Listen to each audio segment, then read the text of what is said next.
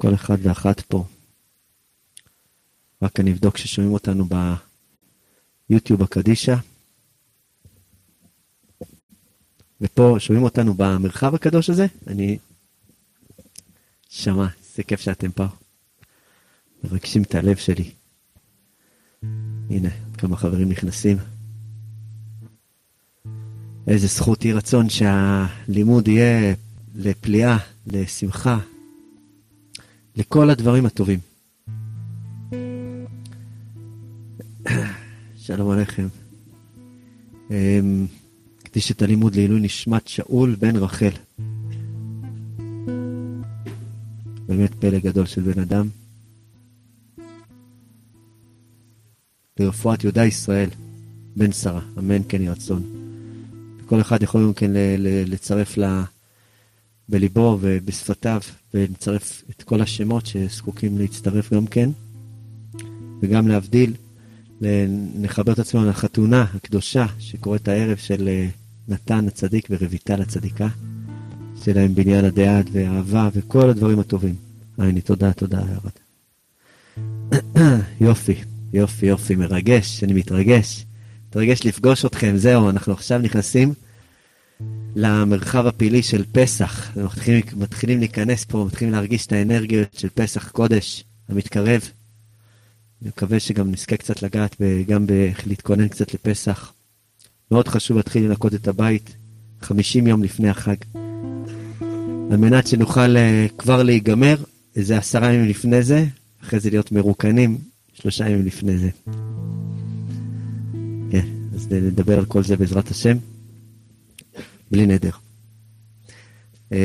תודה רבה גם לחברים ולחברות הפעיליים והפעיליות ביוטיוב שאיתנו בכל שבוע ושבוע, ותודה לחברים ולחברות שפה בכל שבוע ושבוע. תודה רבה לכם, תודה עמוקה, מחזק את הלב. תודה על התמיכות שאתם שולחים לנו דרך יערה, ומרגש מאוד.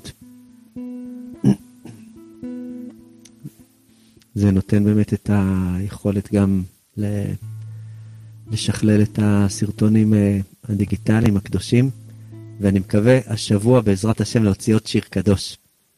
כן, כן, כן. כבר עוד שנייה הוא כזה ככה מתכונן להיות מוכן. אז מה שרציתי לגעת הערב, ערב טוב אורנה, ערב טוב ארד, תודה רבה, ורוני, תודה רבה לכם צדיקים. אוהב אתכם, אהבה גדולה. מה שרציתי לגעת הערב, אהובי לבבי, זה נקודה מאוד מאוד יקרה, שהיא גם קשורה לפרשה, גם קשורה לתקופה הזאת, לקראת האביב, ובכלל, לקראת החיים, לחבק את החיים שלי. מה שקוראים בשפת האנגלית, embrace, השתבח שמולד. כן. לחבק אותם, לאמץ אותם. embrace, נראה לי זה גם לאמץ, או שאני סתם ממציא, כן? השתבח שמולד, בנה. עוד שנייה אני כבר מעביר באנגלית את השיעורים, בקצב הזה. ואז אני אגיד, how you say, אמן. אני אתחיל להגיד מילים בעברית, כן? how you say, שלום, ככה. כן. סתם, לא נראה לי שזה יקרה בקרוב, אבל אפשר לדעת. אז אנחנו בעניין של לחבק את החיים שלי. למה זה עיקרון כל כך יקר וחשוב? כי אנחנו מתחילים, החמץ בתקופה הזאת מתחיל להרגיש מאוים, כבר מתחיל להרגיש מאוים, יש לו כל מיני מרחבים שהוא פחות נכנס אליהם, והוא מתחיל להרגיש לא בנוח, לא בנוחות שהייתה לו במשך השנה. וגם אנחנו בודקים את החמץ אצלנו, המקום החמוץ ושמחמיץ את החיים שלי. לפעמים זה מאוד מתעתע, כי יש עניין לגדול, להתפתח, להיפתח, להשתנות, ומצד שני, אולי זה מאותו צד בדיוק, לחבק את החיים שלי. עכשיו זאת נקודה עמוקה, כי החיים זה דבר מאוד מאוד חמקמק, מאוד חמקמק. דודי חמק עבר, זה חמקמק. הקשר שלנו אל החיים הוא קשר מאוד חמקמק.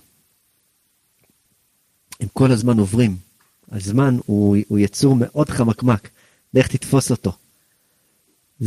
הוא כל הזמן משתנה, והוא כל הזמן עובר, ולכן, הדרך שלו להתחמק הגדולה ביותר, זה כשאני מפספס אותו, כלומר אני מחמיץ אותו באיזשהו מקום, מתוך רצון,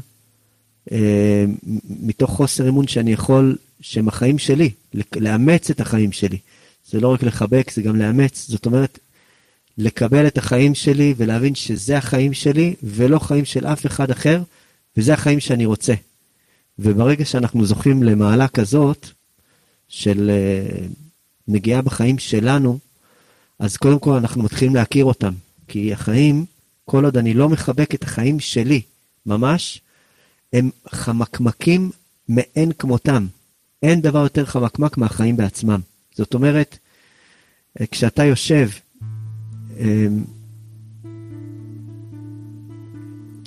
כשאתה יושב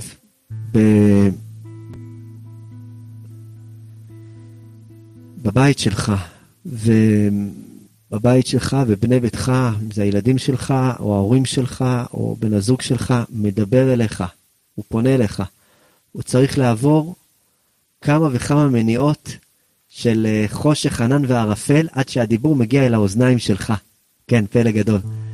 ואתה בתוך הטלפון, או בתוך הספר, או בתוך העבודה, או בתוך איזו ציפה אחרת, מאוד קשה להצליח לתת לדיבור, לעבור את כל המחיצות עד שהוא נכנס אליך לאוזן, אל הלב, להבין באמת שזה הבן אדם שכרגע מדבר אליך, וזה כרגע החיים שלך באמת.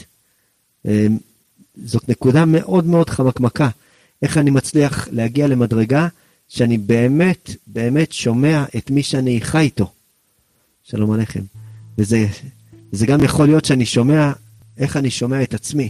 זה חלק מעניין החיבוק.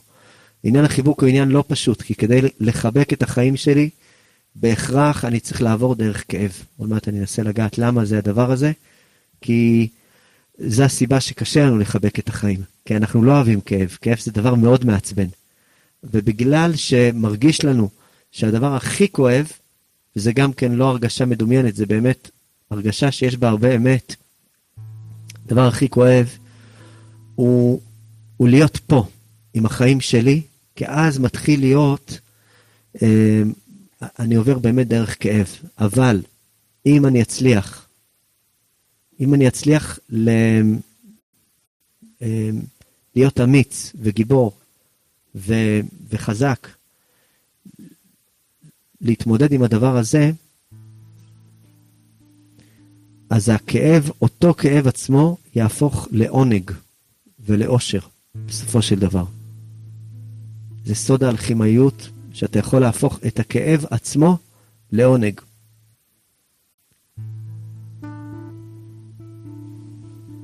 המחלה הגדולה שנקראת חמקמקות החיים, היא בעצם אחת מהמחלות הכואבות ביותר שיש, כי היא חמקמקה. זאת אומרת, אני יכול להיות בכל מיני מצבים בחיים שלי, אבל יש שם איזושהי הבנה מסוימת שאני ניסיתי לבנות מבנה, שהוא יושב על כאב, ואי אפשר באמת לבנות אף מבנה שיהיה מבנה שאפשר להחזיק, שיכול להחזיק, כשהתשתית היא כאב. עד שאני אכיר את הכאב הזה, ואני אוכל לחבק אותו כחלק מהחיים שלי. ברגע שאני אוכל לחבק את הכאב כחלק בלתי נפרד מהחיים שלי, אז אני אוכל גם לחבק את השמחה.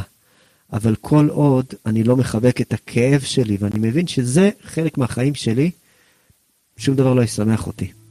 כי אני מנסה לצרף, זה כמו בן אדם שעבר איזה סבל, וקונים לו עכשיו גלידה ופיצה, ואיזה מתקן שעשועים כזה שיוכל להקיא את הגלידה והפיצה, כן? אבל הוא לא מסתמך, כי הלב נפגע. הלב נפגע. זאת אומרת, אם אני לא מחבק את הכאב, אני לא יכול לחבק את השמחה. זה חלק מהעניין, זה להגיד, זה הסיפור שלי. לא יודע כמה זמן הוא ייקח, יכול להיות שהוא ישתנה, ואז יהיה לי סיפור אחר, אבל זה הסיפור שלי. אני לא רוצה להילחם בו. יש לנו המון חמקמקים שיוצרים בעצם את המפגש הזה שהוא לא יהיה פשוט עבורי.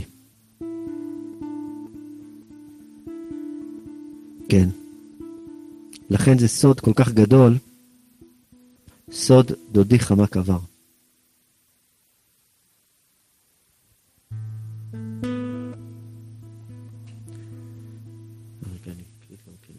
הנה, גם הקלטתי את זה. סוד הדודי חמק עבר.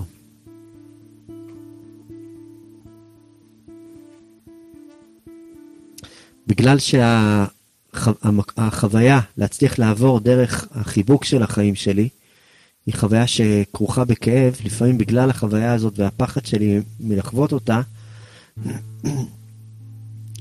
אז אני נפלט בלי לשים לב למקומות אחרים, למקומות צדדיים ושוליים בחיים שלי, והנפלטות הזאת, אני בעצם חי לא את החיים שלי, אני חי כל מיני חיים, אני חי חיים לפעמים של געגוע, דיברנו על זה גם בקורס הקדוש של שיר השירים, על סוד הגעגוע וכמה צריך לדעת, לברר, אני חושב שגם היה לנו פה שיעור אחד שגם כן עסקנו בזה, בעניין הזה של כמה צריך לדעת איך להתגעגע נכון, בצורה שזה לא יהיה בריחה מהחיים שלי.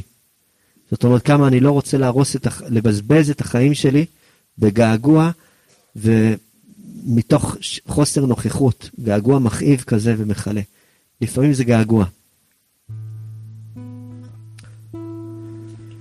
געגוע זה חומר ממכר. כן. ולפעמים ההתחמקות מהחיים שלי, היא התחמקות שמגיעה מביקורת בלתי נגמרת. זאת אומרת, אני כל הזמן נמצא באיזושהי ביקורת כלפי הסביבה, באיזשהו, אני מזהה פגעים. אני מגיע למקום ואני מזהה כמה הוא חסר, כמה הוא בחיסרון. פלא גדול.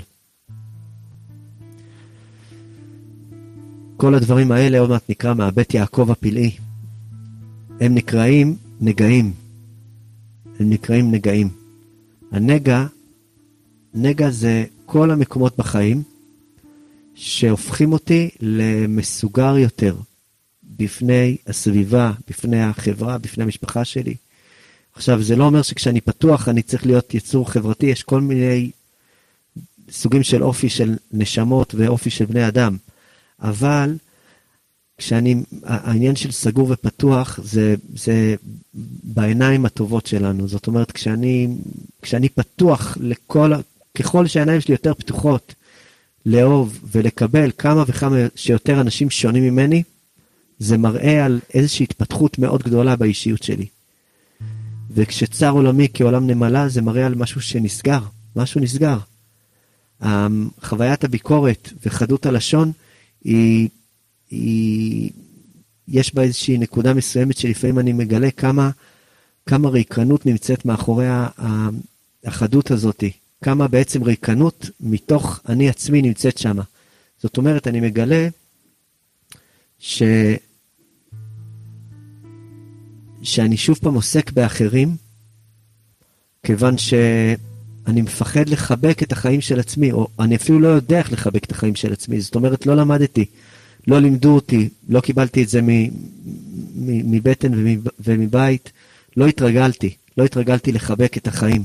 לחבק את החיים, זה נקרא בזוהר הקדוש, סמכוני באשישות.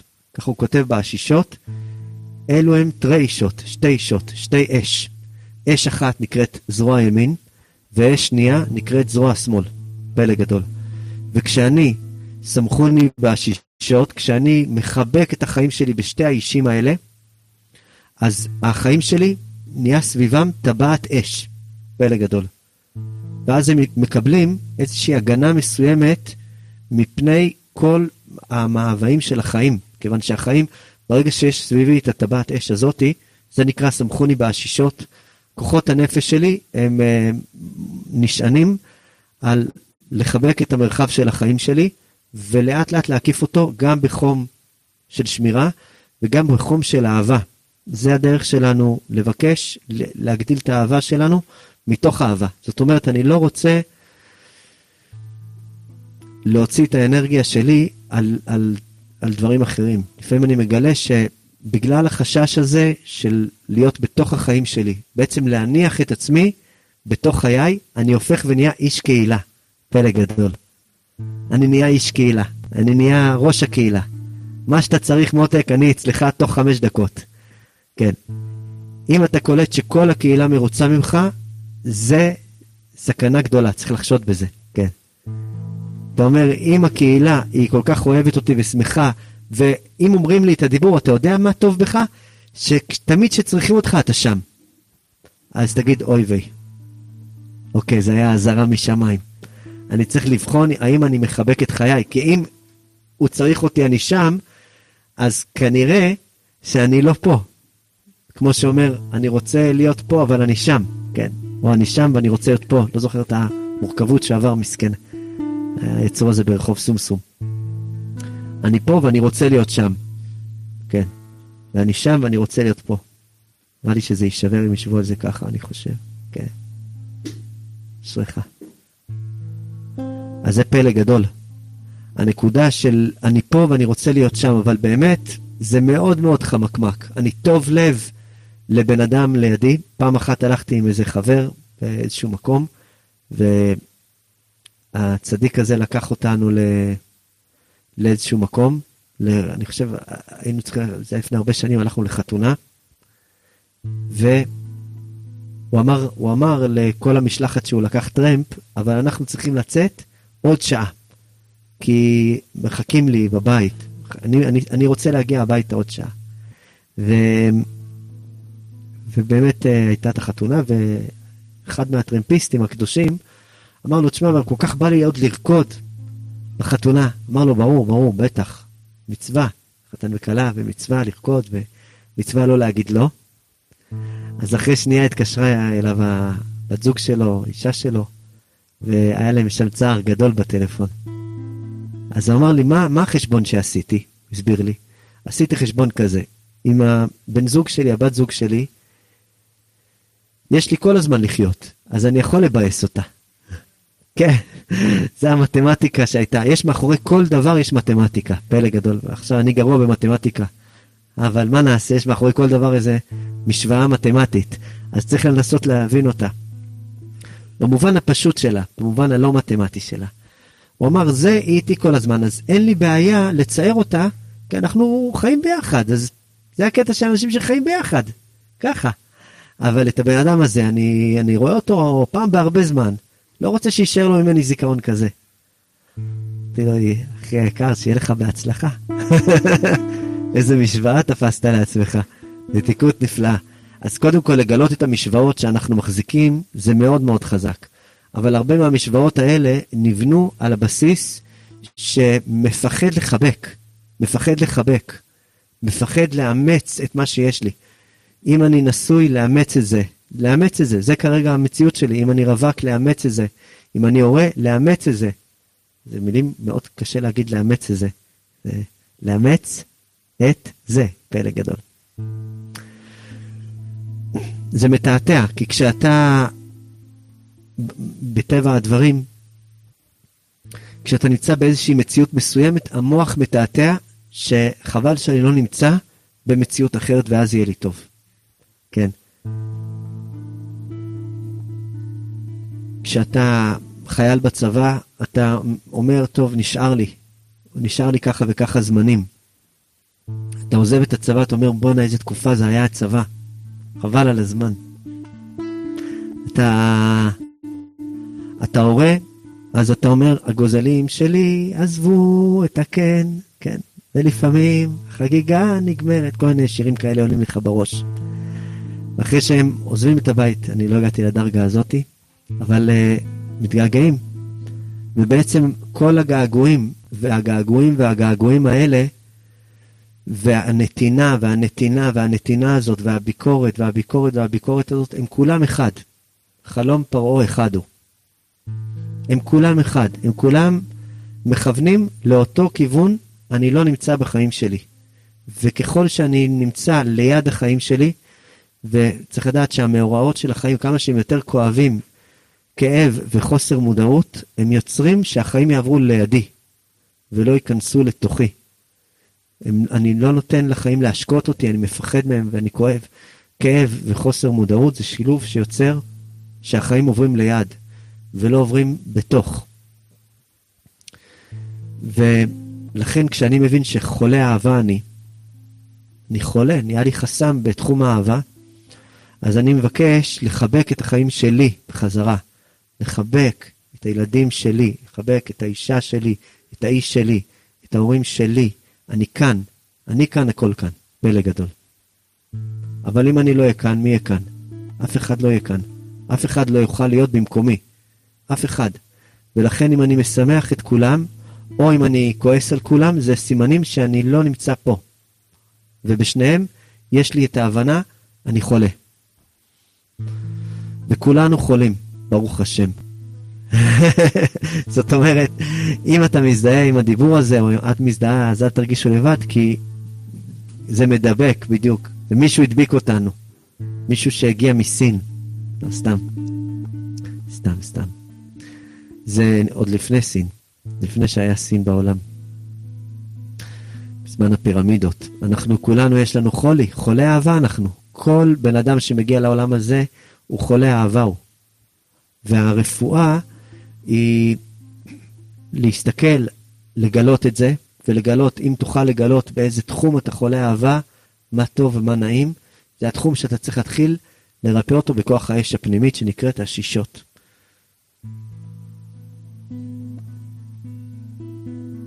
זה דבר גדול.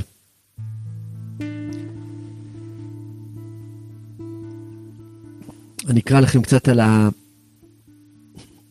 הפלא הגדול שהבית יעקב מביא בפרשה הזאת שעוסקת בתורת הצרעת. כן, תורת המצורע. המצורע הוא מגיע, יש לו בעיות, זה מתחיל בבעיות אור שכאלה, והוא מגיע אל הכהן, והכהן אומר לו, תקשיב, זה לא בעיית אור רגילה. זה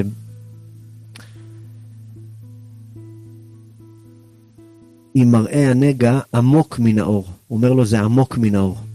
זה יותר עמוק מן האור. אתה חשבת שזה בעיה שטחית, אבל זה עמוק מן האור. זאת אומרת, אם משהו עמוק מן האור, הוא נוגע כבר בבשר החי. אם הוא נוגע בבשר החי, הוא קשור למקום שבו הייתי עוד לפני שהייתי עם אור. כשהייתי ברחם של אמא שלי. ושם הייתי בלי אור, בלי הגנות בכלל. ומראה הנגע עמוק מן האור. נקרא לכם קצת מלשונו הפלאית.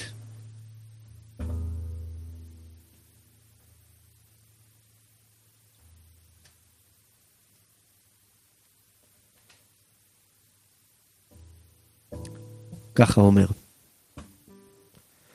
מובא בספר יצירה. אין בטובה למעלה מעונג, ואין ברעה למטה מנגע. עונג ונגע זאת אותה מילה בהיפוך האותיות. העניין הוא כי נגע מתרגמים אותו בארמית סגירו. התרגום של המילה נגע בלשון אונקלוס זה סגירות. היינו שהאדם נעשה מסוגר ומיואש, שנדמה לו בדעתו שאין עבורו ישועה שיוכל להיטהר מזה החיסרון. זה עמוק מאוד. זאת אומרת, השורש למקום שבו אני לא מחבק את החיים שלי, והסיבה הנסתרת לזה שאני לא מחבק את החיים שלי, והכאב הנסתר לזה שאני לא מחבק את החיים שלי, זה כיוון שאני מדמה בדעתי, יש לי איזשהו ייאוש פנימי, לא מדובר, ואני נהיה מסוגר.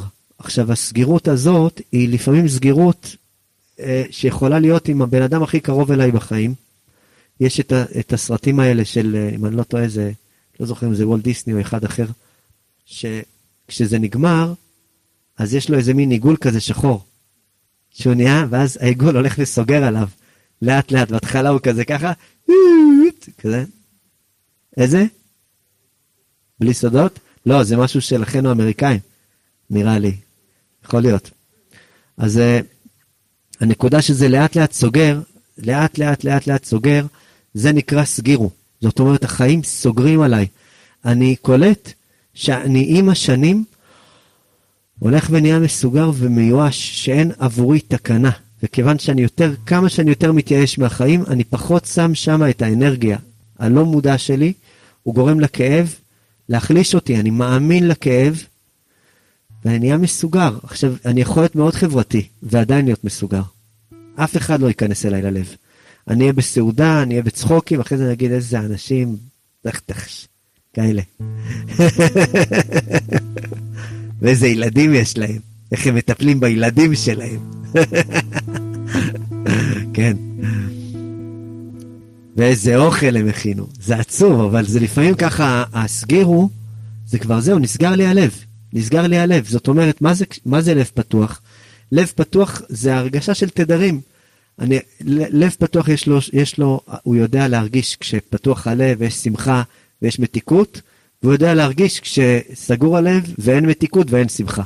והוא יכול גם כן להצטער על זה ולהתמרמר על זה, להגיד וואי, הייתי עכשיו במפגש מרוקן, ולא היה שם לב פתוח והצטערתי מזה מהדבר הזה. אבל זה הדבר היחיד שיעניין אותי. כשהלב שלי פתוח. וכשהלב שלי סגור, יעניינו אותי כל מיני דברים מוזרים, וזה יהיה עד בלי די. לכן קודם כל, יש לנו עניין לזהות מקומות שבהם אנחנו מזהים שהלב נהיה סגור. זה נקרא מחתש סגירו. נגע צרעת בארמית, מחתש סגירו. הנגע של הסגירות. עכשיו זה עמוק. זה עמוק, כי הייאוש הזה הוא ייאוש נסתר, והסגירות היא סגירות נסתרת, ועל גביה אני בונה חיים. זאת אומרת, הרבה מבנים שיש לנו בחיים, בין אם זה מבנה של פרנסה, או זוגיות, או סתם לחיות את החיים, זה מובנה על יסוד של ייאוש. אני לא מאמין כבר, לא מאמין בבני אדם, לא מאמין בעצמי. זה הנגע. אומר בבית יעקב משהו שהפיל לי את הלב. אומר ככה. הדבר הזה נקרא, זאת אומרת, כשאני הגעתי למקום שבו זה מה שמניע אותי, אני נקרא בדרך רחוקה. זה עמוק מאוד. בדרך רחוקה. זה מובא מהזוהר. דרך רחוקה, הכוונה שזאת דרך חיים, שהיא תמיד תהיה רחוקה. זאת אומרת, הדרך חיים שלי, היא נקראת דרך רחוקה. יש דרך קרובה. דרך קרובה זה שאני כל הזמן מתקרב. זה התהליך שלי בחיים. אני נהיה קרוב יותר. אני לא מושלם, אני רחוק להיות מושלם, אבל אני מתקרב. למה אני מתקרב? לכל דבר שנכון לי להתקרב. מתקרב לאהבה יותר, מתקרב לעצמי יותר, מתקרב לעולם העשייה יותר, מתקרב לעולם המחשבה. זאת אומרת, כל אחד צריך לראות באיזה מקום השארת שמה מרחב של ייאוש, של סגור. המקום הזה שבו אני סגור, יכול להיות שבמקומות אחרים אני פתוח מאוד. אבל אם למשל בעולם העשייה סגור לי, אז אני בדרך רחוקה. אם התייאשתי במקום הזה, שנקרא עולם העשייה, אני בדרך רחוקה רק בתחום הזה. בתחום הזה אני מתרחק.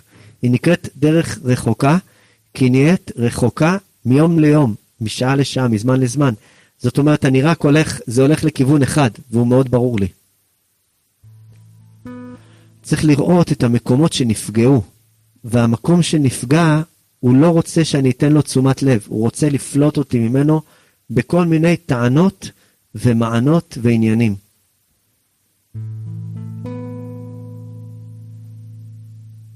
זה נקרא בדרך רחוקה.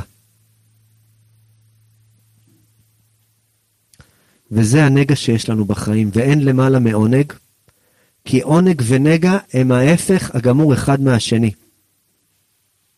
כתוב על עונג וקראת לשבת עונג. כתוב בזוהר, סוד עמוק. מן דמזמין ושפיזה באי להשתדלה ולא באחרה. כלומר, בן אדם שמזמין אורח, צריך להשתדל באותו אורח ולא באף אחד אחר. זה סוד החיים. זאת אומרת, כל כמה זמן, כל רגע מגיע אלינו אורח אחר. אורח פורח, מה שנקרא ארכי פרחי. והאורח הפורח הזה, קוראים לו הזמן. והוא כל פעם מגיע, הוא בא לבקר והוא פורח. מי שיש לו אורח צריך להשתדל באורח ולא בשום דבר אחר.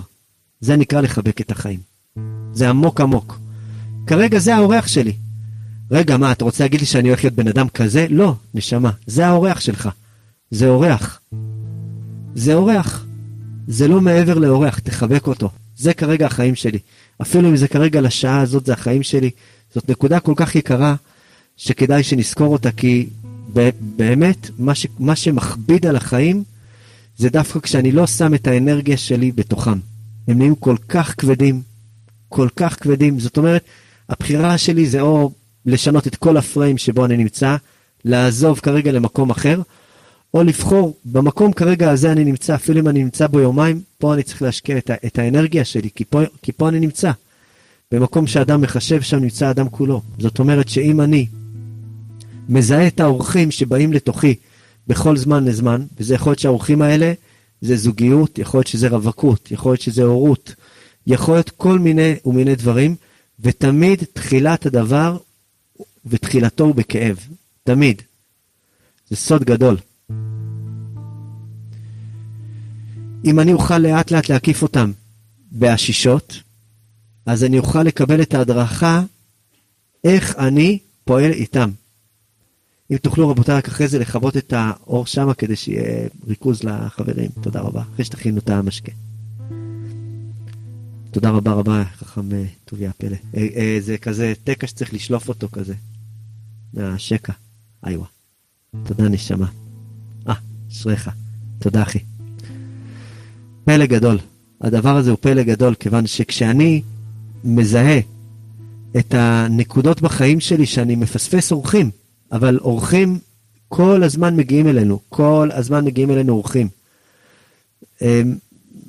והתנועה היא שברגע שאני מצליח, אני אומר, אוקיי, אני מזהה גם אצלי את מה גורם לי, מה התעתוע שגורם לי לאבד אותם. יכול להיות שהתעתוע הזה הוא התמכרות. הכי יפה בהתמכרות, זה המלחמה של מימוש ההתמכרות, או געגוע אל ההתמכרות, או אשמה מההתמכרות, פלא גדול. זה לא משנה באיזה שלב אתה נמצא בתוך המעגל הפילי הזה שנקרא התמכרות, כי בכל השלבים האלה המחנה משותף, שאני לא עסוק באורח שלי. אני עסוק בתוך המעגלים מסביב. במסביב. סביב התהלכון, קרום זולות לבני אדם. פלא גדול. אין למעלה מעונג, לכן ברגע שאני עוסק באורח הזה, אני מתחיל לקבל את העונג. פלא גדול. פלא גדול. לזה אסור לעשות שום פעולה בשבת, כדי שאני אוכל להיות נוכח במציאות, ומתוך זה אני לומד להיות נוכח גם בעולם העשייה, כי עולם העשייה הוא מאוד מאוד מתעתע.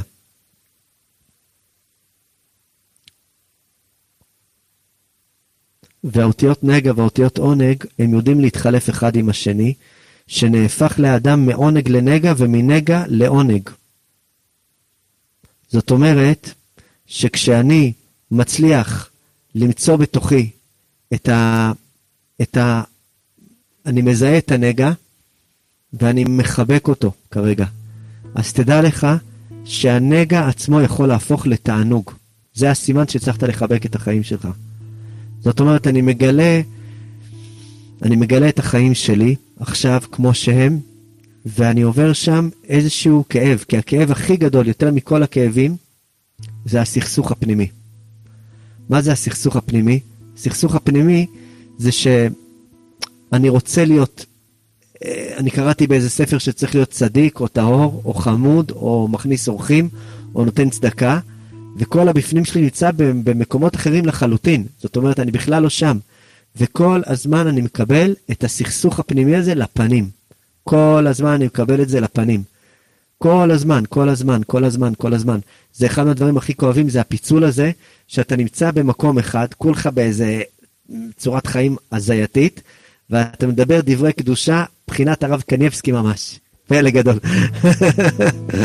צריך להתחזק מאוד, ולהיות ככה וככה, וזה ממש לא הסיפור של החיים שלך. זאת אומרת, יש פה איזה פיצול. למה זה כל כך כואב?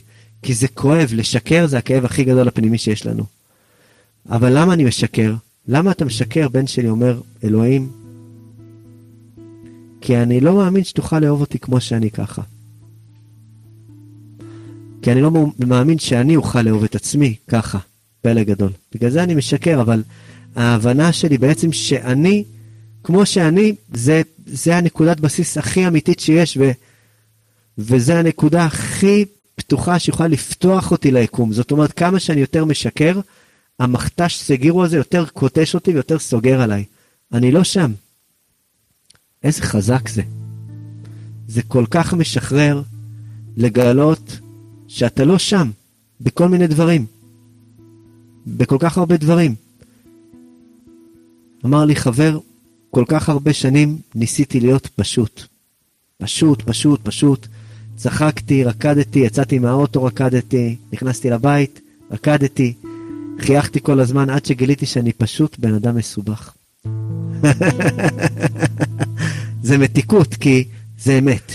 ברגע שאתה מדבר עם עצמך את הדיבורים האמיתיים, אחרי זה אני אוכל גם להוציא אותם החוצה, כי כבר לא יהיה לי כוח למשחק. כמה שיותר אין לנו כוח למשחק, אנחנו נהיים יותר ויותר פתוחים. משהו בנו נפתח, הלב נפתח, פלא גדול. ואז תתענג על השם, פלא גדול. אז תתענג על השם, והרכבתיך על במות הארץ. יהיה לך מציאות שאתה יכול לרכב על המורכבות. ולא שהמורכבות היא תרכב עליי כל הזמן ותפגע בי. המורכבות של החיים שלי, הצורת החיים שלי, איך שהתגלגלתי לעולם הזה, הבחירות שבחרתי, כל הדברים האלה, אני מקבל אותם קבלה גמורה, אני מחבק אותם, אני מאמץ אותם, כי זה חלק בלתי נפרד מהחיים שלי ממש.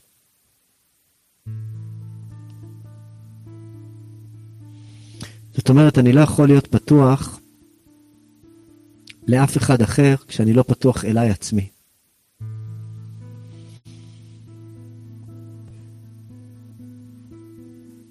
ותמיד הסיבה שבה אני לא מחבק את החיים שלי, זה כיוון שיש שם באיזושהי נקודה מסוימת ייאוש, התייאשתי. והייאוש הזה, הוא סוגר לי את השער לקבל את הידע. זה נקרא טומאה וטהרה. טומאה זה מלשון משהו נאטם. זה נקרא טומאה. משהו נאטם שם בתוך המערכת, והיא כבר לא מוכנה לקבל יותר.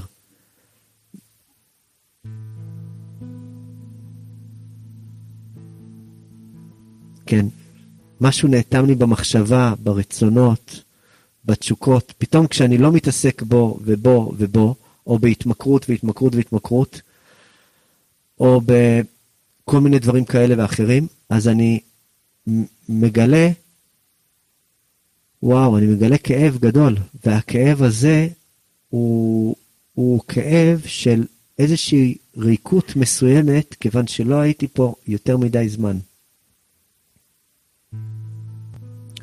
אבל מי שזוכה להתמודד עם הריקות הזאת בעיניים פתוחות, זוכה לקבל גילוי של אליהו הנביא. ככה מובא, פלא גדול.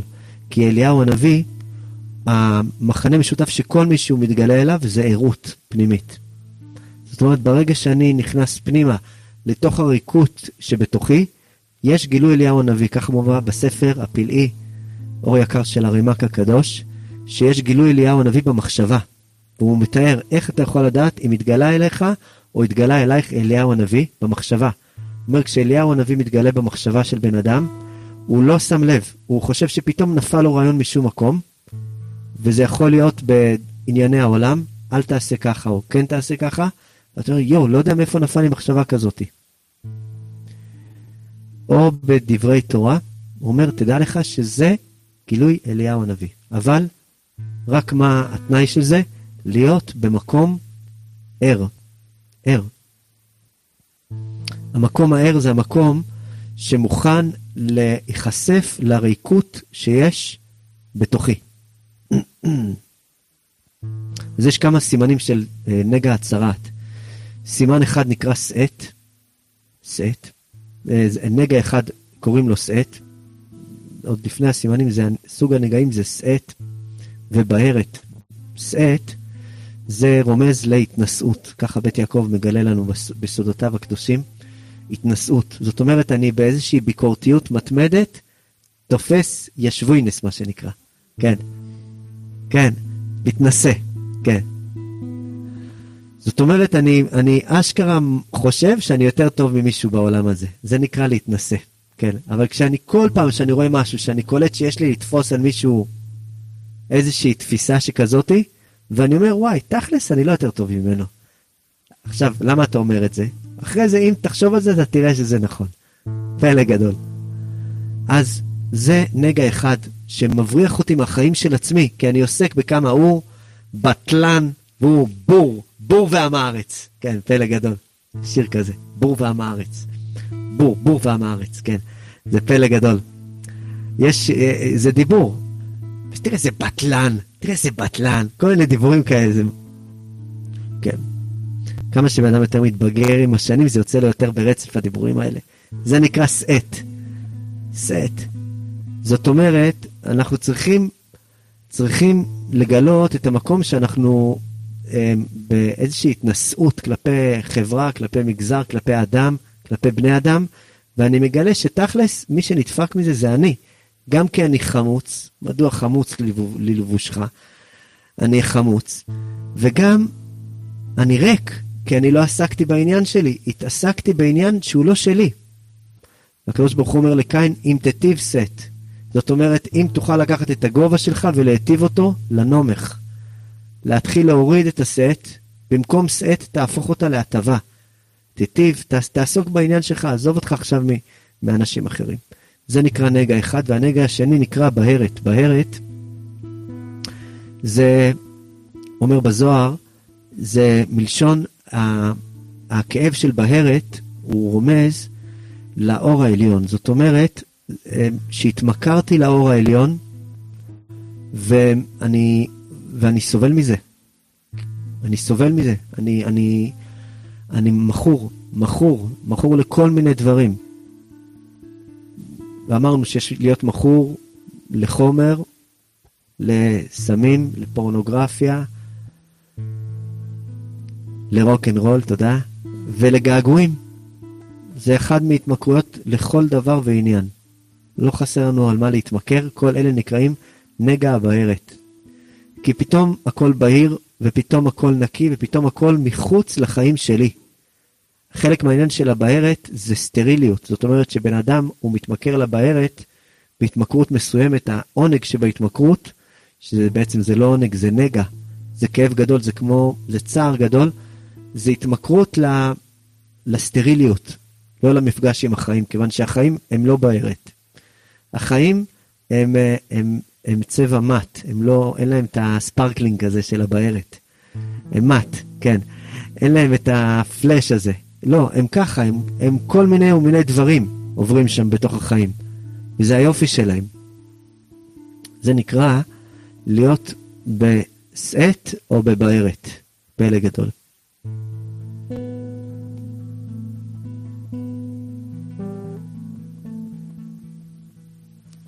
ויש כמה סימנים שהכהן, כשהוא רואה את הבן אדם שהגיע אליו נגע הצרת, כשהוא רואה שהגיע אליו נגע הצרת, אז הוא הולך אל הכהן. הוא הולך אל הכהן, והכהן מסתכל בכמה סימנים. אחד מהסימנים, זה, הוא מסתכל עם השיער, שהיה בו את הנגע, אם הוא הפך ללבן. סוד השיער הלבן זה סוד עמוק מאוד. ככה מובא במדרש, שזה משל לירקות שהיו בגינה, וכל עוד שהשקו אותם הם היו מלאים בצבעים, אבל ברגע שהפסיקו להשקות אותם, הם נהיו לבנים. כן. זאת אומרת, אני פתאום מגלה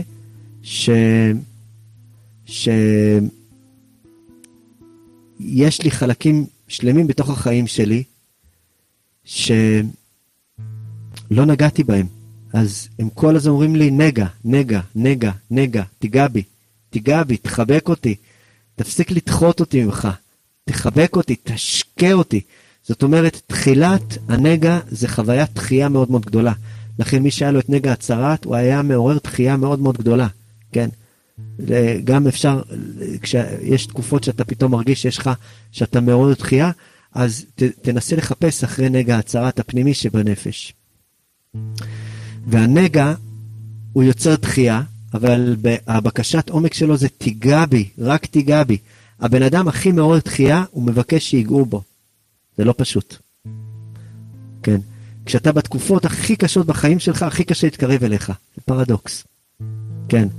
בן אדם שבתקופה הכי קשה בחיים שלו, לא יכול שהחברים שלו יעזרו לו, ולא יכול שאף אחד יעזור לו ויסייע, כי אני כל כך עכשיו באיזשהו מקום מעורר תחייה, שהתקנה היחידה זה שאני אצליח לחבק את החיים שלי.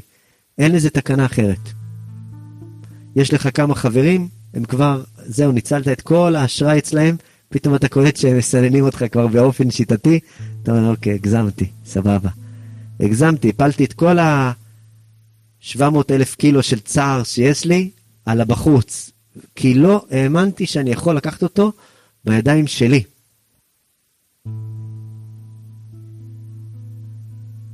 פלא גדול. וזאת הנקודה של חיבוק. סמכוני בעשישות, באש הימנית ובאש השמאלית, בכל האישיות שלי, זה נקרא עשישות, בכל האישיות שלי, על מנת שאני אצליח לחבק את חיי.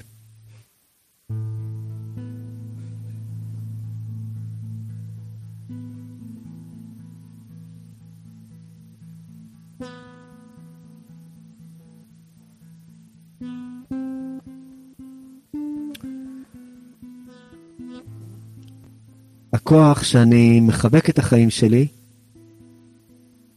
אז ההתחלה היא חוויית תחייה, ושזה בלתי אפשרי. אחרי שאני מסכים להתחיל לחבק אותם,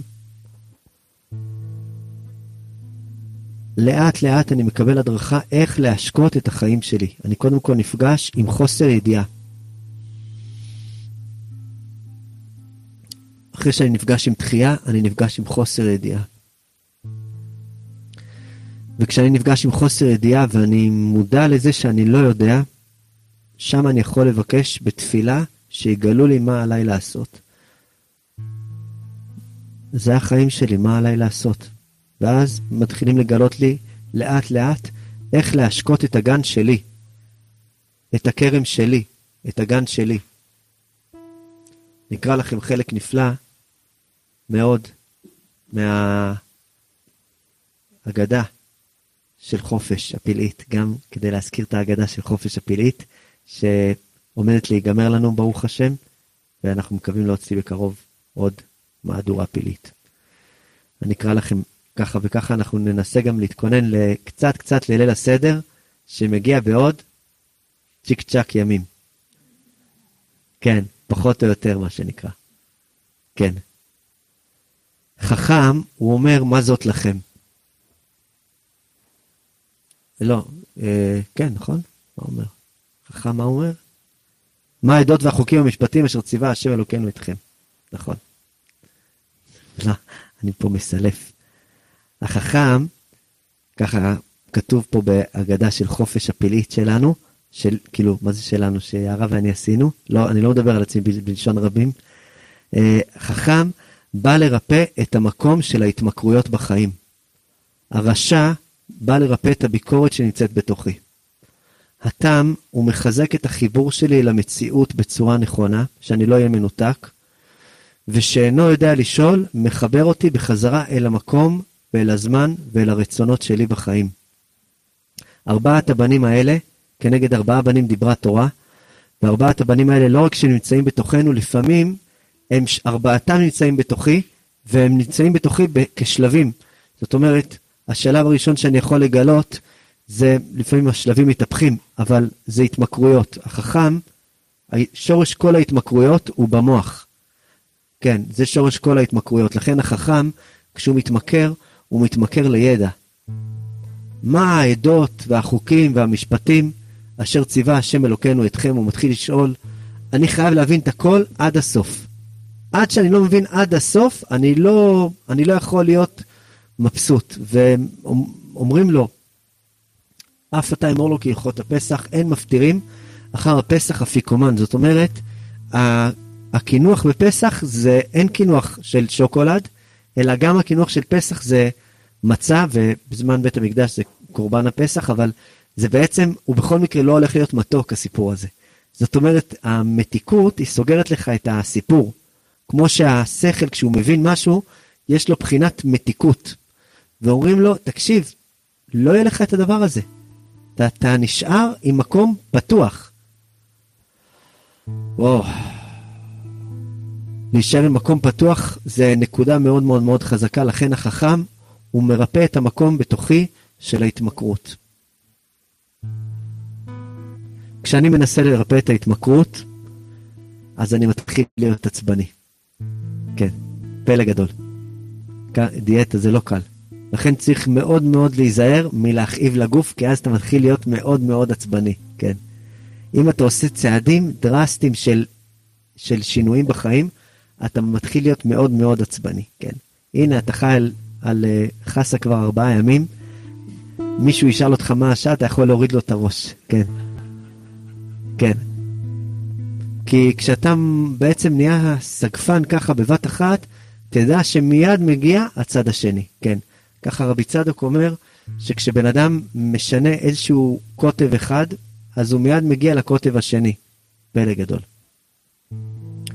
ולכן, צריך לקחת את הדברים ברגוע ולזהות אותם בתוכי, לא לעשות צעדים אלימים פנימיים בתוכי. הצד השני שמגיע אחרי החכם, הוא נקרא הרשע, הוא מדבר על ביקורת. כן, הרשע אומר, מה העבודה הזאת לכם? לכם ולא לא. רשע הוא תמיד אומר דברים אמיתיים ונכונים, צריך לדעת. שהרשע בהגדה הוא לא סתם רשע, הוא ביקורתי. והוא גם צודק. אבל הוא מה זה רשע? לפעמים כשאתה ביקורתי, אתה אומר את הדבר הנכון, ואתה מדייק, והרסת לבן אדם עכשיו את כל היום עם הדיבור הזה. כן. כן.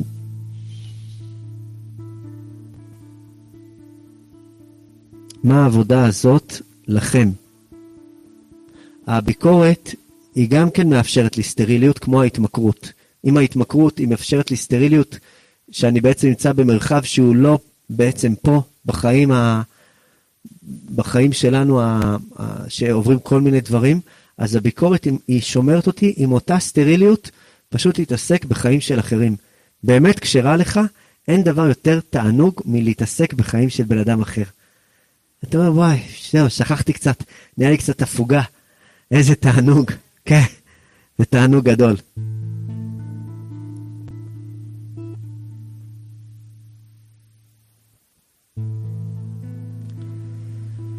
כשאני מזהה שאני בביקורת הלא נעימה, יש כמובן שביקורת היא דבר שהוא גם חשוב, הוא גם חלק מהחיים שלנו. כשאני מזהה שאני לא שם, אז אני מזהה שהגעתי גם כן לחלק הזה שנקרא סגירות. הבן השלישי נקרא התם. התם, רגע נקרא מה הוא אומר. התם מחזק את החיבור שלי אל המציאות בדרך הנכונה. זאת אומרת ההפך מניתוק. התם שואל מה העבודה. למעשה הוא שואל איך אתם מתכננים לעשות את זה. איך תעשו את העבודה. כן, המענה לשאלה של התם הוא בחוזק יד הוציאנו אדוני ממצרים. כלומר העבודה של התם היא לחזק את היד החזקה, את החזקה של החיים. חיבור נכון למציאות. זאת אומרת, אני מאמין שנכון לי לגעת בחיים. כן. ולגעת בחיים זה אומר בעצם, אני הולך להיות, זה עוד שלב בדרך מהיציאה מסטריליות, כיוון שכל החלקים האלה הם קשורים לחבק את החיים, בעצם זה קשור לנקודה שאני רוצה להיות פחות סטרילי, זה לגעת בחיים. כן. כן. יש מי שמכיר, יש אנשים שהולכים ורואים כל מיני חנויות, של בגדים וכל מיני דברים כאלה, אז יש אנשים שרואים אותם ויש אנשים שנוגעים בהם. אתם מכירים את הדבר הזה? לגעת. כן. זה נקרא בחוזק יד הוציאנו השם מצרים. כן. אז זה נקרא לגעת בחיים. פלא גדול. פלא גדול. כשאני נוגע בחיים, כמה שאני יותר נוגע בחיים, אז גם יש צד מסוים שאני נהיה פחות תמים, במובן הבריא של הפחות תמים. כמו שיש תמים בריא, יש גם ביקורתי בריא וגם יש חכם בריא. כל הדמויות האלה, לפעמים אנחנו עדיין רגילים לסכמה של בית ספר, רגע, מי טוב ומי רע? החכם הוא טוב או רע? לא הבנתי. הרשע הוא כולם טובים וכולם רעים. צריך לדעת את זה. אין, יצאנו כבר מהחוקים של הבית ספר. כן. כולם טובים וכולם רעים. זה רק אתה יכול לדעת אם זה טוב או רע. זאת אומרת, חוכמה זה דבר מדהים, ביקורתיות זה גם דבר מדהים. תמימות זה גם דבר מדהים, וגם לא לדעת לשאול זה גם דבר מדהים. זה גם מתיקות נפלאה לפעמים לא לדעת לשאול. אבל ארבעת הדברים האלה הם גם דברים נוראים, כן. דברים נוראים. כן. כל משפט שאנחנו אומרים בחיים הוא יכול להיות מדהים ויכול להיות נוראי. השאלה, הטיימינג שאתה אומר. איזה חבר סיפר לי שהבוס שלו לא שילם לו משכורת. ואז הוא אמר לו, שמע, כסף זה לא הכל בחיים.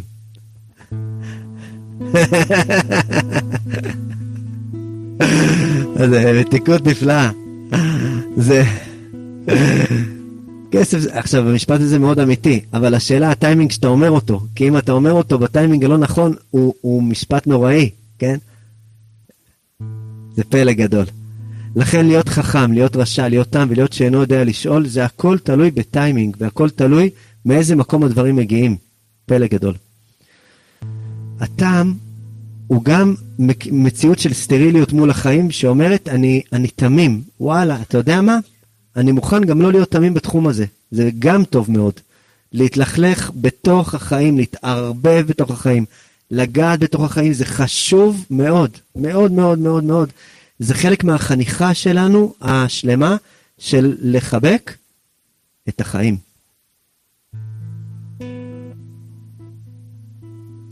ושאינו יודע לשאול, הבן הרביעי,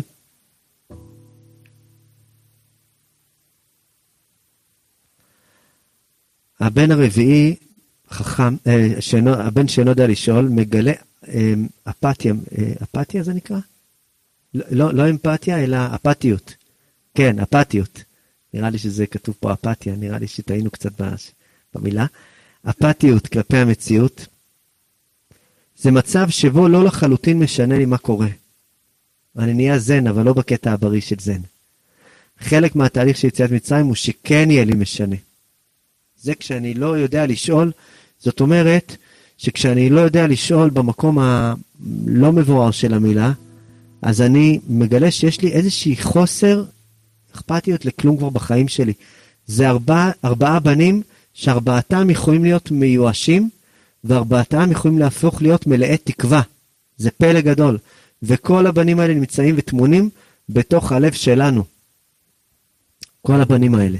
זאת אומרת, אני צריך לראות האם בעומק הלב שלי, אני בעצם מגלה ייאוש, יש שם ייאוש מתחום מסוים, ובגלל זה אני עושה את מה שאני עושה, או שעדיין יש שם תקווה. אני חייב תקווה, אני חייב. תקווה זה מקום בנפש שנותן לי מקום בחיים. נותן לי מקום בחיים שמאפשר לי לחיות בתוך מציאות החיים הזאת. והדבר הכי חזק שיש לנו בחיים זה החיים. כן, גם הדבר הכי חזק וגם הדבר הכי חמקמק. אספר לכם מעשייה נפלאה שסיפרה אותה אשתי הפלא על הרבי הקדוש רבי שניאור זלמן מילדי, זכותו תגן עלינו. פלא פלאות שבעולם. אז רבי שניאור זלמן מילדי כשהיה צעיר, הוא התחתן בגיל מאוד צעיר, והוא היה חי אצל ההורים של אשתו, והם גידלו אותו, הם החזיקו אותו, הוא היה סמוך על שולחנם. אבל יש איזה מחיר להיות סמוך על שולחן של בן אדם אחר, שאתה סמוך על שולחנו, אתה תלוי בו. והם התחילו לפתוח עליו עיניים, השתבח שמולד. הם גם לא אהבו את הקטע שהוא כל הזמן לומד, ולומד מוזר. הוא היה מוזר להם, היה לומד כל הלילה. כל לילה. ולא אהבו איך שהוא מתפלל. זה היה נראה להם מוזר איך שהוא מתפלל. עכשיו, איזה חוויה לא נעימה שמתחיל להסתכל עליך איך אתה מתפלל. איזה פלישה. זה בערך כמו להסתכל עליך איך אתה אוכל. כן. זה לא נעים. זה שתי דברים שלא כדאי להסתכל על בן אדם אחר. לא איך הוא מתפלל ולא איך הוא אוכל. ואיך הוא הולך ואיך הוא מדבר. קיצור, כל דבר היה מפעיל את האמא ואת האבא של האישה שמתחתן איתה. והם התחילו לחזק אותה, חיזוקים נפלאים, בתור אנשים שדואגים לה, כמו שהרבה פעמים אנשים טובים באמצע הדרך יודעים, והם אומרים לה, תתגרשי ממנו. אם את שואלת אותנו, תתגרשי ממנו. ככה כל הזמן. חופרים לה, אבל היא הייתה מאוד מאוד חזקה בדעתה, והיא אהבה אותו מאוד. אז הם הבינו שאין דרך לעסוק בדבר הזה, אמרו לפחות נטריד אותו. ובאמת עסקו בלהטריד אותו. כשהיה בא ללמוד בלילה, היו אומרים אין נרות. מה, אני לא יכול לקחת את הנר הזה? לא, זה נר תפוס. וזה, לא, אי אפשר לגעת בו. גם תפוס. קיצור היה לומד לאור הירח מהחלון. כן. אחרי זה היה לו קר, והם בכוונה היו מכבים את התנור עצים כל הלילה. בקיצור, היו עושים לו שם העניינים. אמרו, חבל, תלך לישון. לא בגלל איזשהו עניין, אלא פשוט כדי שהוא יהיה כמוהם. רצו נורא שהוא יהיה כמוהם. תהיה כמונו, מה עכשיו אתה לומד כל הלילה? מה אתה עכשיו עושה דברים מוזרים? בקיצור, בגיל 20, בעל התניא יצא לדרך חדשה, ועשה את המסע שלו להגיע למגיד הקדוש ממזריץ'. הגיע למגיד ממזריץ' והיה שם כמה וכמה שנים, ושמעו היה הולך מסוף העולם ועד סופו. כשהוא התחיל לגדול ולהתפרסם, אז אמא של אשתו, רק היא הייתה כבר, אבא של אשתו נפטר, והאמא הייתה, והיה לה צער גדול, שפספסה ככה את ההזדמנות. אז היא נסעה אליו, ואמרה לו, תקשיב, אנחנו אנשים עמידים, אני מציעה שאתה תבוא, תחזור אלינו, כל מה שאתה תצטרך בעולם, אני אתן לך. כל מחסורך עליי, עד סוף ימי חייך, בלי נדר, מה שנקרא. ולא רק מחסורך, אלא גם מחסור תלמידיך. אני אפרנס גם את התלמידים שלך. הוא אמר לה, לא, תודה רבה. אמר לו, אבל אני מציעה לך הצעה של פעם בחיים. אתה מסודר, לא יהיה לך בעיות כלכליות. אתה תהיה, אני אדאג לך להכל, הכל. יהיה לך גן עדן אצלי. גן עדן. אמר לה, שמי, ספר לך איזה מעשייה. כשתינוק נמצא בבטן של אמא שלו, בא אליו מלאך ומלמד אותו את כל התורה, והוא רואה מסוף העולם ועד סופו. הוא נמצא במעין עולם הבא, בתוך הרחם של אמא שלו. ושם הוא לומד את כל התורה, וכשהוא יוצא, הוא בוכה, והוא כואב, והוא שוכח את כל מה שהוא למד. והוא גדל, והוא נהיה בן אדם. ועובר עליו כל מיני דברים. אבל את יודעת מה? הוא לא יחזור לבטן של אמא שלו. הוא ימשיך, אם ישאלו אותו, היית רוצה לחזור בחזרה להיות בבטן של אמא שלך, הוא יגיד, לא, תודה, זהו. מיציתי את התקופה הזאת. היה תקופה טובה, אבל מיציתי אותה. אז הוא הסתכל עליה ואמר לה, תקשיבי, מיציתי, תודה. כן, מיציתי. יש לי את המקום שלי בעולם. קיבלתי את המקום שלי בעולם. הדבר הכי יקר שיש לנו, זה לא שלא יהיה לנו דאגה כזאת או דאגה אחרת. זה שיהיה לנו את המקום שלנו בעולם. זה הדבר הכי יקר. כי כשיש לך את המקום שלך בעולם, יש לך את העצמאות שלך בעולם, יש לך את העצמאות שלך בעולם, יש לך את הכל. כי יש לך את החיבור הישיר. אתה לא עבד של אף אחד. וכמה שאני יותר מחבק את החיים שלי, אני נהיה פחות עבד. כמו שאני יודע מתי לשאול, אני גם יודע להיות שאינו יודע לשאול. וכמו שאני יודע להיות בן אדם שנוגע בחיים, אני גם יודע להיות תמים וטהור לב ותם וישר. וכמו שאני יודע להיות בתוך החיים שלי ומונח שמה, אני גם יודע להיות ביקורתי כשאני אצטרך להיות ביקורתי, ולהיזהר מסכנות. פלא גדול.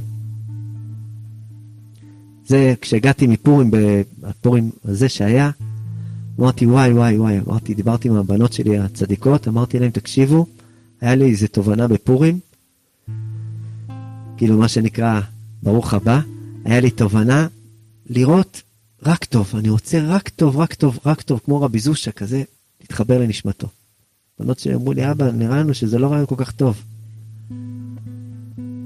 אמרתי להם, למה? אמרו לי, כי מה עם כל מה שלמדנו, והם גם יודעות, מלמדות אותנו, על החיישנים שיש לנו, כשאמרות לנו שאנחנו צריכים להיזהר, וכשאנחנו יודעות שהדברים לא טובים, וכשבאדם אותו עומד מולנו, ואנחנו צריכים לדעת את זה. אמרתי, וואי, אתם מה זה צודקות, אני פשוט עדיין באנרגיה של פורים. כן, כשאני מלמד בן אדם רק להאמין בטוב, ורק להאמין בטוב, והכל טוב, אני דופק לו את החיים ממש. כי אנחנו צריכים לדעת שיש לנו סנסורים, והם צריכים להיות חדים וחשובים. יש טוב ויש רע בעולם הזה, זה חלק מהעניין. ונכון, יש נקודה פנימית של פורים, השתבח שמו לעד. אבל צריך לדעת מתי לפעול עם כל דבר. זה חלק מהחיבוק. זה לדעת מתי לשאול ומתי לא לשאול. מתי להיות תם ומתי לא להיות תם. מתי להיות רשע ומתי לא להיות רשע. מתי להיות חכם ומתי להפסיק להתמכר לזה. יש לנו בקשת הלב גדולה לחבק את החיים שלנו בשתי ידיים, לא ביד אחת. לא ביד אחת, בשתי ידיים תיקחו את זה. שתי ידיים לקחת את המתנה הגדולה הזאת שנקראת אתה עצמך. פלא גדול. ולא רק אתה עצמך, אתה וחייך. קח את זה. קחי את זה. קח את הבלבולים שלך איתך. קח את התסבוכים שלך איתך. את כל מה שיש לנו, זה חבילה אחת שלמה שרק אני יכול לקחת אותה על עצמי, את החבילה שלי ואת הסיפור שלי. וברגע שאני מסכים לקחת אותה בשתי ידיים, הנגע נהפך לעונג. ובמקום שיהיה צר עת, נהיה רחב עת. במקום שיהיה צרעת, שזה צר עת, מגיעים אלינו אורחים. זה ההפך מצרעת. זה אורחים מזדמנים כל הזמן. יש אורחים שמגיעים לכמה דקות, יש אורחים שמגיעים לכמה שעות, ויש אורחים שמגיעים לכמה שנים. אבל זה הכל אורחים שאיתם כרגע אני צריך לעסוק, ולא עם שום דבר אחר. אמן כן יהי רצון. תודה רבה לכם, אהובים שלי, תודה רבה לכם. איזה זכות, איזה זכות. וואי וואי. בוא נראה. וואי וואי וואי וואי וואי וואי וואי. יא.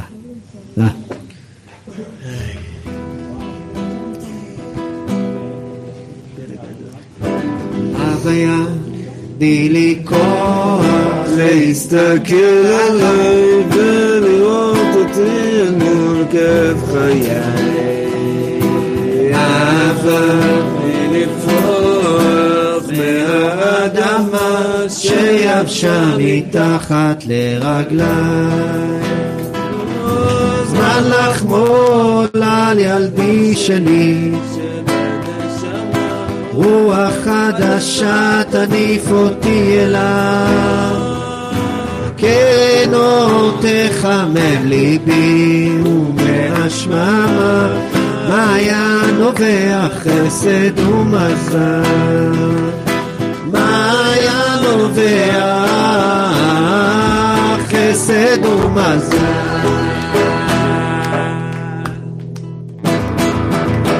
הוויה תני לי כוח להסתכל עליי ולראות אותי אל מול כאב חיי. אהבה תני לפרוח מהאדמה שיבשה מתחת לרגליי.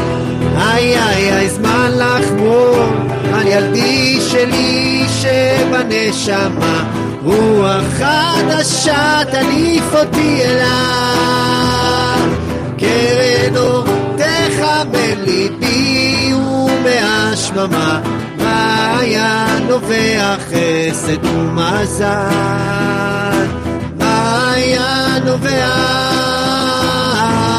חסד ומזל.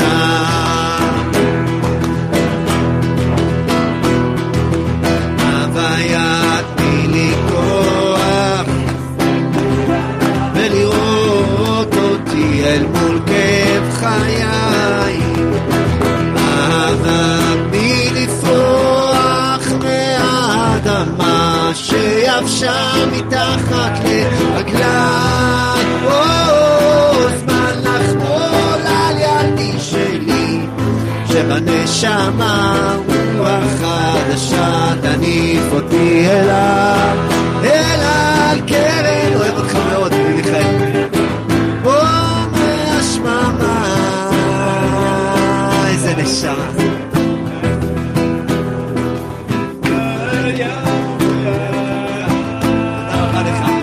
אוהב אותך מאוד.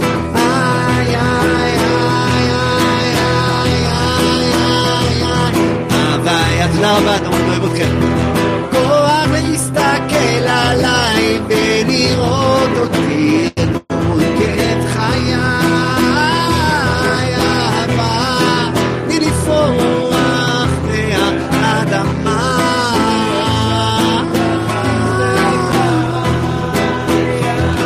זמן לחמול על ילדי שלי.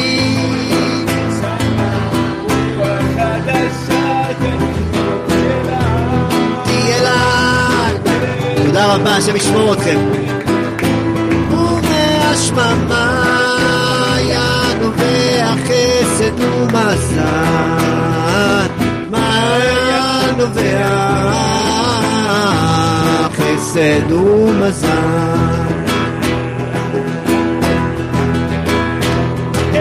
הווייתי לי כוח להסתכל עליי ולראות אותי אל מול את חיי, את חיי. לפרוח מהאדמה שיבשה מתחת לרגליי. איי איי זמן לחמול על ילדי שלי, רוח חדשה תניף אותי אליי,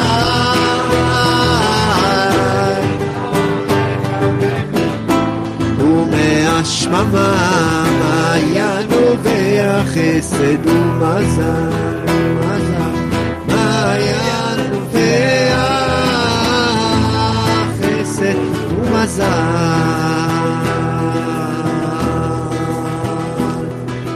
מעיין נובע חסד ומזל, מעיין נובע חסד ומזל.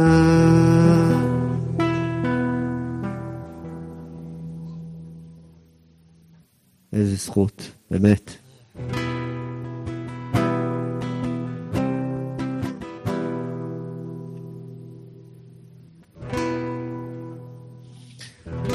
קומי רוני בלילה לראש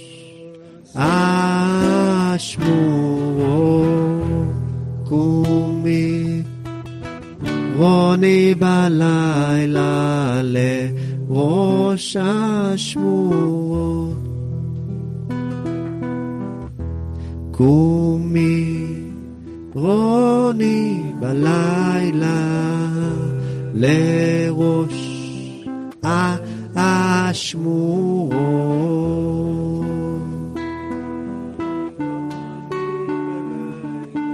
לראש אשמורו. איי איי איי איי כמה עם ליבך נוכח פני השם שפחי, כמה עם ליבך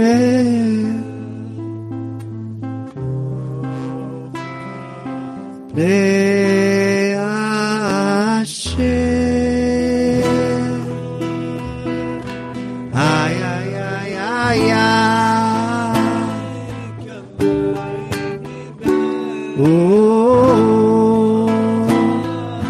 פני השם שפחי, מים ליבך נוכח פני השם.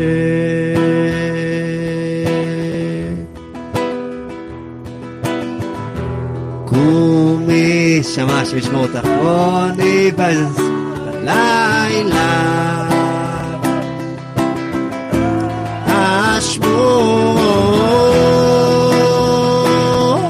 אשמוני בלילה לראש אשמור, קומי קומי בלילה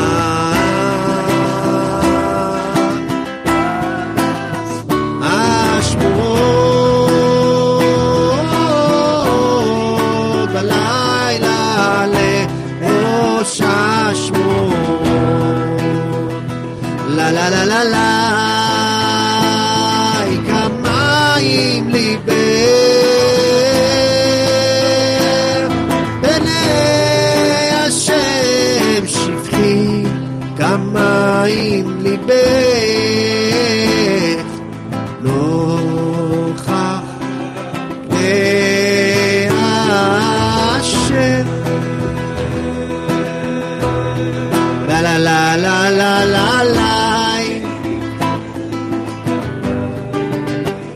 la la la la la la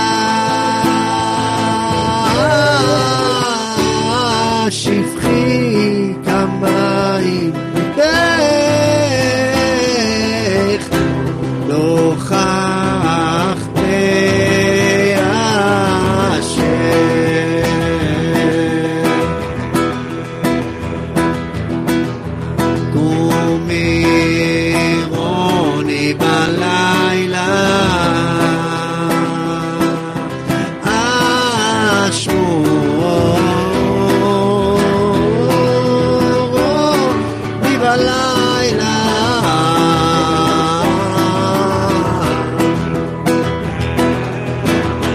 קומי רוני בלילה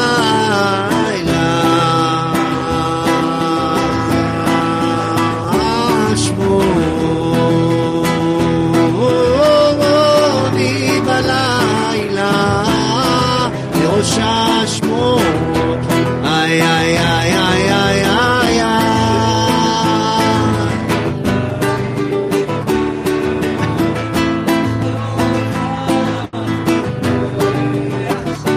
לה לה לה לה לה כמיים ליבך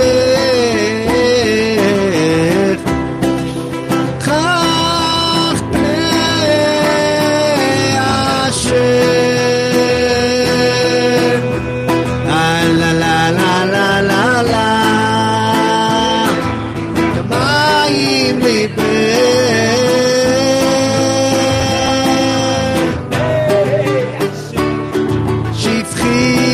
כמים ליבך נוכח להשם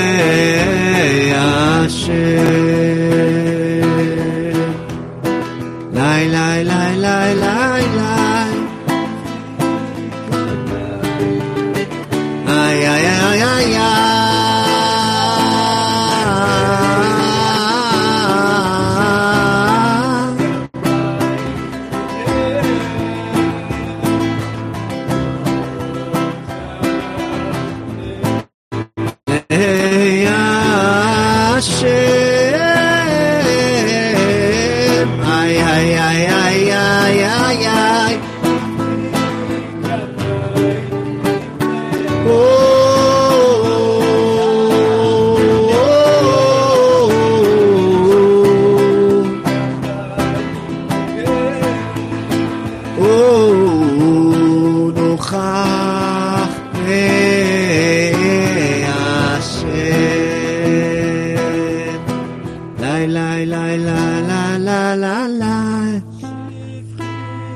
כמיים ליבך נוכח פני השם שפכי כמיים ליבך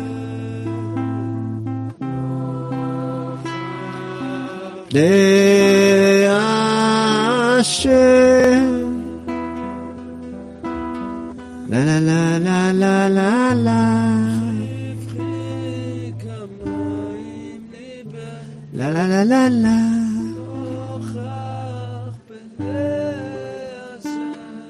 שפכי כמיים ליבך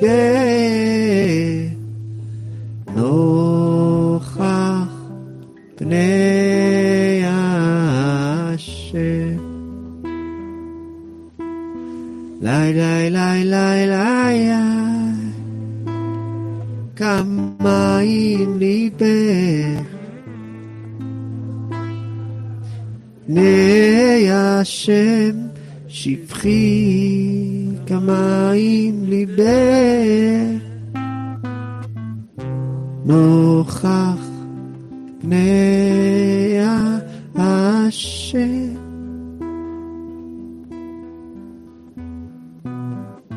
שפכי כמיים ליבך נוכח פני השם שפכי כמיים ליבך נוכח פני השם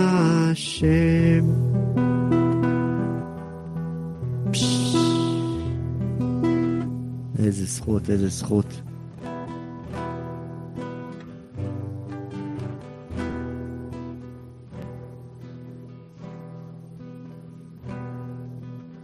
איזה זכות.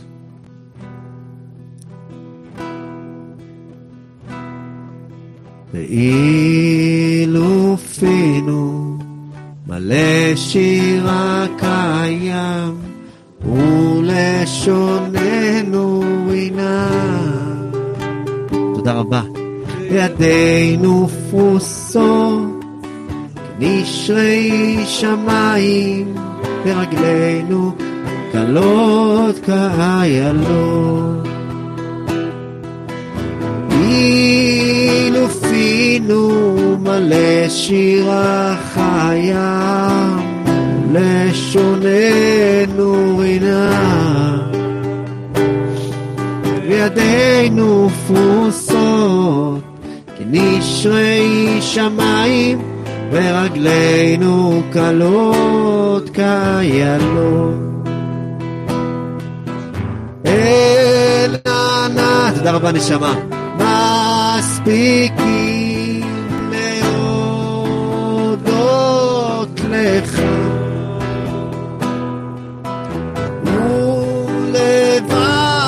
ולברך את שמך מלך מלכי המלכים. אין אנחנו מספיקים להודות לך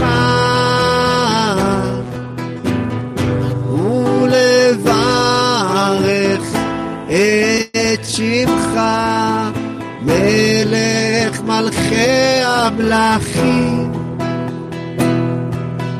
מלך מלכי המלכים.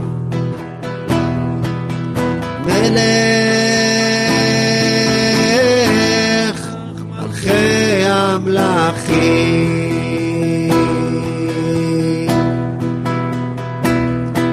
ואילו פינו מלא שירה קיים ולשוננו רינה.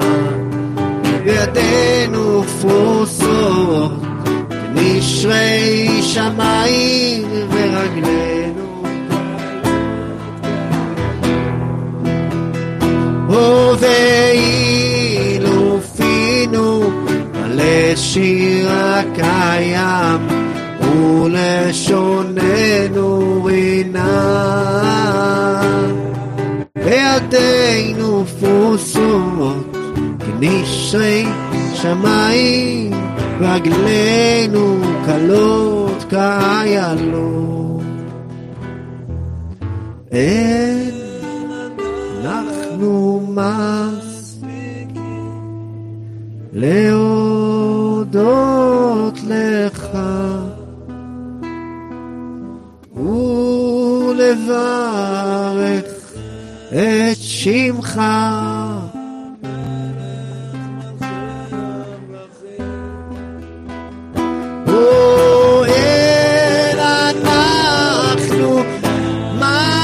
מספיקים להודות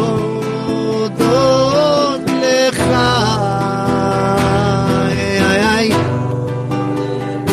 ולברך את שמך מלך מלכי המלכים. מלך מלכי המלכים.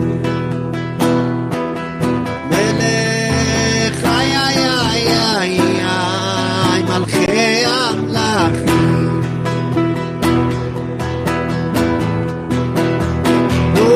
ואילו פינו מלא שירה קיים ולשוננו רינה. וידינו פרוסות כנשרי שמיים ורגלינו קלות כאיילות. ואילו פינו מלא שירה חיים ולשוננו רינה. וידינו פרוסות כנשרי שמיים ורגלינו קלות כאיילות.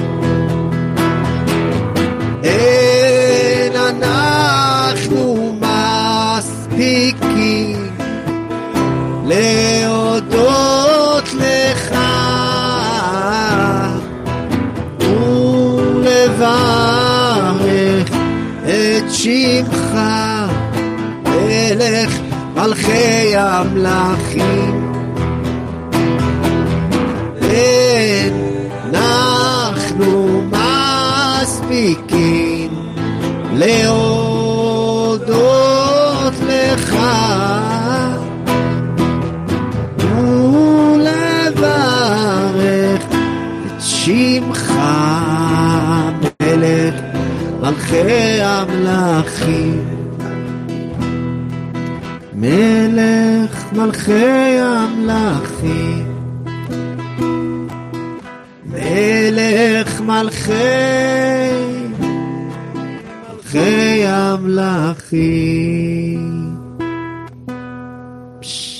תודה, תודה, תודה, תודה, תודה חברים שלי, תודה חברות שלי, תודה רבה לכם, תודה, תודה לכם, תודה.